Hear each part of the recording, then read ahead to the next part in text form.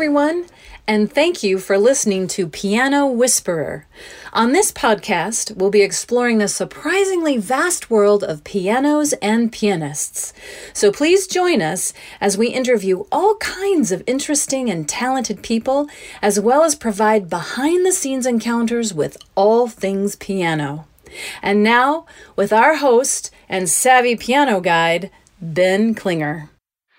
Hello, and thank you very much for listening to Piano Whisperer. I'm so excited today to have with us Dr. Stephen Lagerberg, who is credited with solving the mysterious death of great composer and pianist Frédéric Chopin.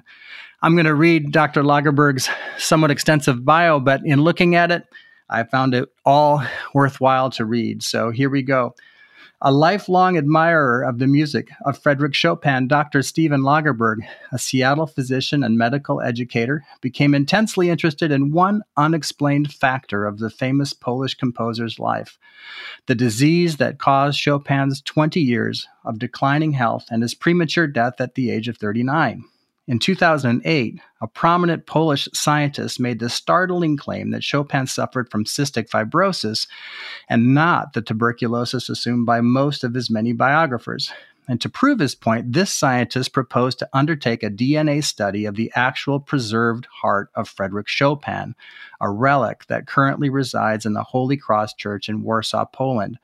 Rather hastily, and to Dr. Lagerberg's regret, the Polish government refused this scientist's request. After years of painstaking research, Dr. Lagerberg decided to write a book about the subject. Published in 2011, Chopin's Heart: The Quest to Identify the Mysterious Illness of the World's Most Beloved Composer, goes through the many details of Chopin's interesting life, examines the various disease possibilities, and concludes with a final assessment and a call for an international study to determine as accurately as possible the actual cause of Chopin's suffering. Dr. Lagerberg's passion for the subject and his persistent public campaign for further investigation helped pave the way for the clandestine opening of the crypt containing Chopin's heart in 2014, and its revelatory conclusion that confirmed Dr. Lagerberg's presumptive diagnosis. Along the way, Dr. Lagerberg in 2001 founded a successful Northwest chapter of the Chopin Foundation of the United States, started what now has become the largest piano competition in the Northwest, the Chopin Festival, and has facilitated many young pianists as they aspire a professional career by arranging concert appearances at the famous Salle Carteau in Paris. He also has written another book about Chopin, which I personally love, Essays on Chopin, exploring further the feature of Chopin's music and finally completing the fascinating story of Chopin's heart. Dr. Stephen Lagerberg, welcome. I'm really excited for you to join us. Thank you, Ben. You're welcome. Thank you for asking me to join you. It's my pleasure. I was really psyched when you accepted. So we'll get to the point. So why this quest? What precipitated you to do this? And tell me everything you think is worth knowing.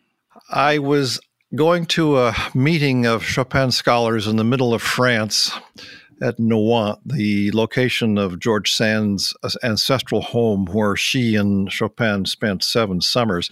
I was on the train and on my iPhone, I picked up an article that came out of the Times of India newspaper indicating that there was a prominent Polish scientist, Wojciech Cicha, who had proposed that Chopin died from cystic fibrosis, and that he was going to prove it by going after the preserved heart in the Holy Cross Church in Warsaw, Poland, to get a DNA analysis.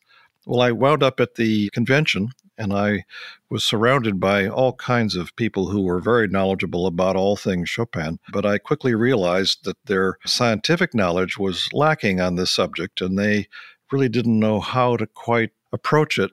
I felt that I was in this unique position of being able to know something about science and the historical Chopin, and that I was in a position to be able to pursue this. And so I took up the challenge and decided then and there that I would pursue it and see where it took me. And you had a lot of conversations along the way. You met an awful lot of very interesting people and so forth. So just give us a snippet of what that looked like, because ultimately you caused this clandestine operation that was able to access the heart. So tell us about that process. Well, I quickly became cognizant of the fact that many of the people in Poland, especially the authorities in the government, the Institute of Frederick Chopin, were very much opposed to any access to the heart by any scientist, Polish or otherwise, that object in that container in the pillar of that church was sacrosanct to these people. I was surprised by that, but I pursued it. And along the way, meeting people, the president of Poland, the minister of culture, the Warsaw archbishop, some of the family members of Chopin, the people at the Institute of the Frederick Chopin, the scientists of Poland, and some in France. Man, it was a long journey with a lot of people. Very interesting along the way, but there was a lot of resistance to allowing access to this object, and ultimately it was never granted. So what ultimately did lead, though, to a change in the mind of going about this? Well, for one thing, I nagged them. I wrote letters, I wrote emails, I called them up, I met with them. I met with countless people repeatedly, attempting to persuade them that this was a scientific quest, and this in no way would reduce the legendary status of this famous Polish composer. And in fact, it might only increase his fame and his notoriety if people actually knew that he was able to compose these wonderful masterpieces despite having this terrible chronic illness. Right. And that was one of the motivators for you to go about this as well, right? Yes, I felt that if people with any number of chronic diseases would realize that here was this little sick man who was able to do these things despite his chronic illness, that they might feel somewhat reinforced by that. Yeah. And you mentioned actually that Chopin never knew his disease by name, and it was mysterious to him. How was he treated during this time when he was suffering? Well, there wasn't really any treatment per se, but there were a lot of types of things that were applied to him. His doctors were puzzled by his symptoms. They couldn't really make it out. The stethoscope had been invented in Paris in 1816, and it was in use by his physicians, but it really didn't help his physicians to diagnose him. He was treated by some of the best people. Fortunately, he avoided the typical allopathic care of the time, which was bleeding and leeches and blistering. And he wound up with a naturopathic physician who gave him a nice diet, heavy with cream, fresh air, and a little bit of opium drops on the side. That's not homeopathic medicine, but it worked well for him in suppressing his cough and relieving his pain. And after his death, you said in your book, the essays book, you said a sculptor had created a mold of Chopin's hand, and that was actually helpful in creating clues about his death. Can you elaborate on that? Well, the hand is still around. People can see it. I've got a plaster cast of it myself. It's a very beautiful hand. It's a very normal hand, very delicate. And those who have cystic fibrosis usually, but not always, usually, maybe 85 to 90% of the time, have an unusual bulbous swelling of the tips of their fingers called clubbing. And that was not evident at the time he was living, nor was it evident in that plaster cast. Wow, that's really interesting. And you also, along the way, discovered some lost records, his autopsy, if I remember correctly, and so forth. Can you tell us about that? There was an autopsy of sorts following his death. Some hours after his death, his body was opened, his chest was opened by a Dr. Jean-Baptiste Cuvier. And Dr. Cuvier was a leading pathologic anatomist at the University of Paris. He was the doctor to the royal family in France. He was a famous guy and well experienced. He opened the heart. He jotted down notes that was essentially the autopsy. And these notes were located in the Hôtel de Ville of Paris. Unfortunately, in 1870, during the Commune, that building was burned down, and so most of those records were lost. I did come across some fragments indicating that he said the heart was more involved than the lungs, and that he had never seen such an illness in his life. Well, here is this very prominent scientist who had spent his whole career studying pathologic anatomy. In fact, his textbooks are in medical schools around the world to this day. And he had never seen this illness, and that really piqued my appetite for going after this. Yeah. Now, you said you came across these notes. What does that mean?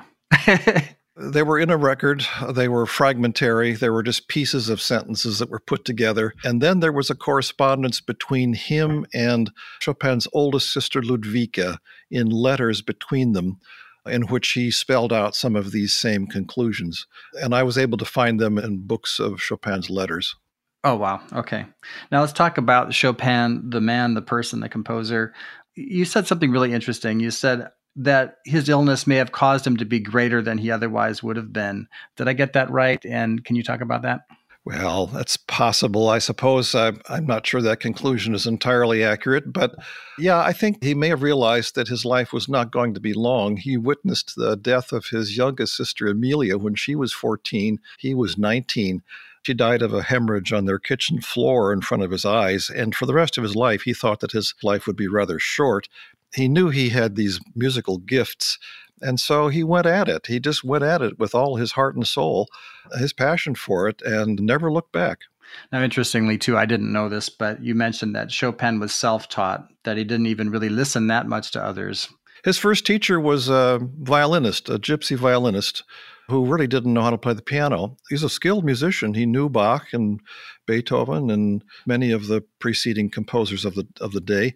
And he recognized the genius in this little boy who was 6 years old at the time, but he wasn't a pianist. By that time, Chopin had figured out the fingering on the piano himself, which was an unusual fingering method. And so, yes, although he had some teachers for a while, probably a total of 5 years in his life, he was largely self-taught. He's a super gifted, one of these supernatural gifted people. Well, he wasn't so much gifted in other aspects of life. He was gifted in musical affairs. Like many other so-called geniuses, they have a genius, have a capacity for some particular aspect of life, but not life in the broad terms. And early in his life, Chopin dreamed of dazzling audiences with his fancy fingerwork. Yet you mentioned that later in his life, he sort of shunned the concert stage and even found the very idea of public concerts unpleasant. So what happened to cause that shift? His performance style involved playing at a very low audible level. He just didn't have the strength, or maybe he didn't have the desire to play to the end, to the back of the audience. And frequently at these charity concerts that he and Liszt would give in Paris, he couldn't be heard in the back rows. And when he went to Vienna and tried to make his start in the world in Vienna, he got some unfavorable reviews because people couldn't hear him. His music was more turned inward. He really wasn't out there to flash the crowd and to appreciate it, although he did admire the recognition that he got when he was young for his appealing to audiences. He really didn't prefer that. His music was turned inward. That's where his audience was. So he also then turned to teaching primarily to make his living. And can you describe him as a teacher? You mentioned that he enjoyed teaching. He very much enjoyed teaching, and he spent most all of his days doing that from about 9 o'clock in the morning until 4 o'clock in the afternoon. He charged an exorbitant fee for his lessons that were about an hour. They sometimes ran over. But from what his students have said, and they've written about this, and there's a book out there that talked about his students, 75 or 7 of them, I guess, that he was a very committed teacher, although many of the students themselves weren't as committed as he wanted them to be. So for the most part, they were daughters of aristocrats who took up the piano largely because of what their friends and their family wanted them to do, and it wasn't out of a direct passion for the piano. He had a few students who were superb, but most of them were not. Despite that, he still gave it his all. Yeah. And one interesting thing that you said about his personality and his character was that he personified what it meant to be Polish, yet he was on a prolonged self-imposed exile from Poland. Can you talk about that just a little bit? I found that interesting. He had a marvelous, marvelous childhood in Poland. It was a very happy time. He was feted around the country. He was recognized for his musical gifts. He was a delightful boy. He was funny. He was witty. And then he had to leave because friends, family, and his teachers said, if you're going to make something of yourself with this musical gift, you're going to have to go someplace, to Vienna, to London, to Paris. Warsaw was not a cultural backwater at the time, but it wasn't a place for a young man to shine in that particular arena. And so he left very reluctantly. And then after he left, Poland, which had been occupied by the Russians, the uprising against the Russians was crushed. And he thought for sure his parents, his family, his friends had all been killed. He felt terribly guilty for not being there. And for the rest of his life, he decided that he would wipe away the pain of the present by looking at the memories of the past and to try to bring them back. And so that's what his life was all about, bringing back those wonderful memories of Poland. Yeah, you can hear the longing in his music. He's inconsolable in a way. That's really interesting. I appreciate knowing that. And there's a quote that you shared that we'll wrap it up with this. It's an anonymous quote. "A flower does not think of competing with the flower next to it. It just blooms." I thought that was beautiful, and I thought it was indicative of him. I thought it personified everything that you wrote about him. Took that to be a lesson for my own life. So is there anything else that you would like to add to your commentary here? I would just suggest that people explore Chopin's music on many different levels. It can be enjoyed, obviously, superficially for just the brilliance of it. It can also be enjoyed at many other levels that can go deeply into our souls. And it, in fact, can influence our lives a bit. I would highly recommend that to your listeners. Will do. And I want to thank the listeners for tuning in and listening to this podcast with Dr. Stephen Lagerberg. Thank you so much for being with us today. And I'm just so grateful. And if you have questions for us, you can reach us at pianowhisperer.org. Again, tune in soon. There will be more coming. And thank you again, Dr. Lagerberg, for joining us today. It's been a real pleasure. My pleasure, Ben. Take care. Thank you for listening to today's episode. We hope you've been inspired to go deeper in your piano journey.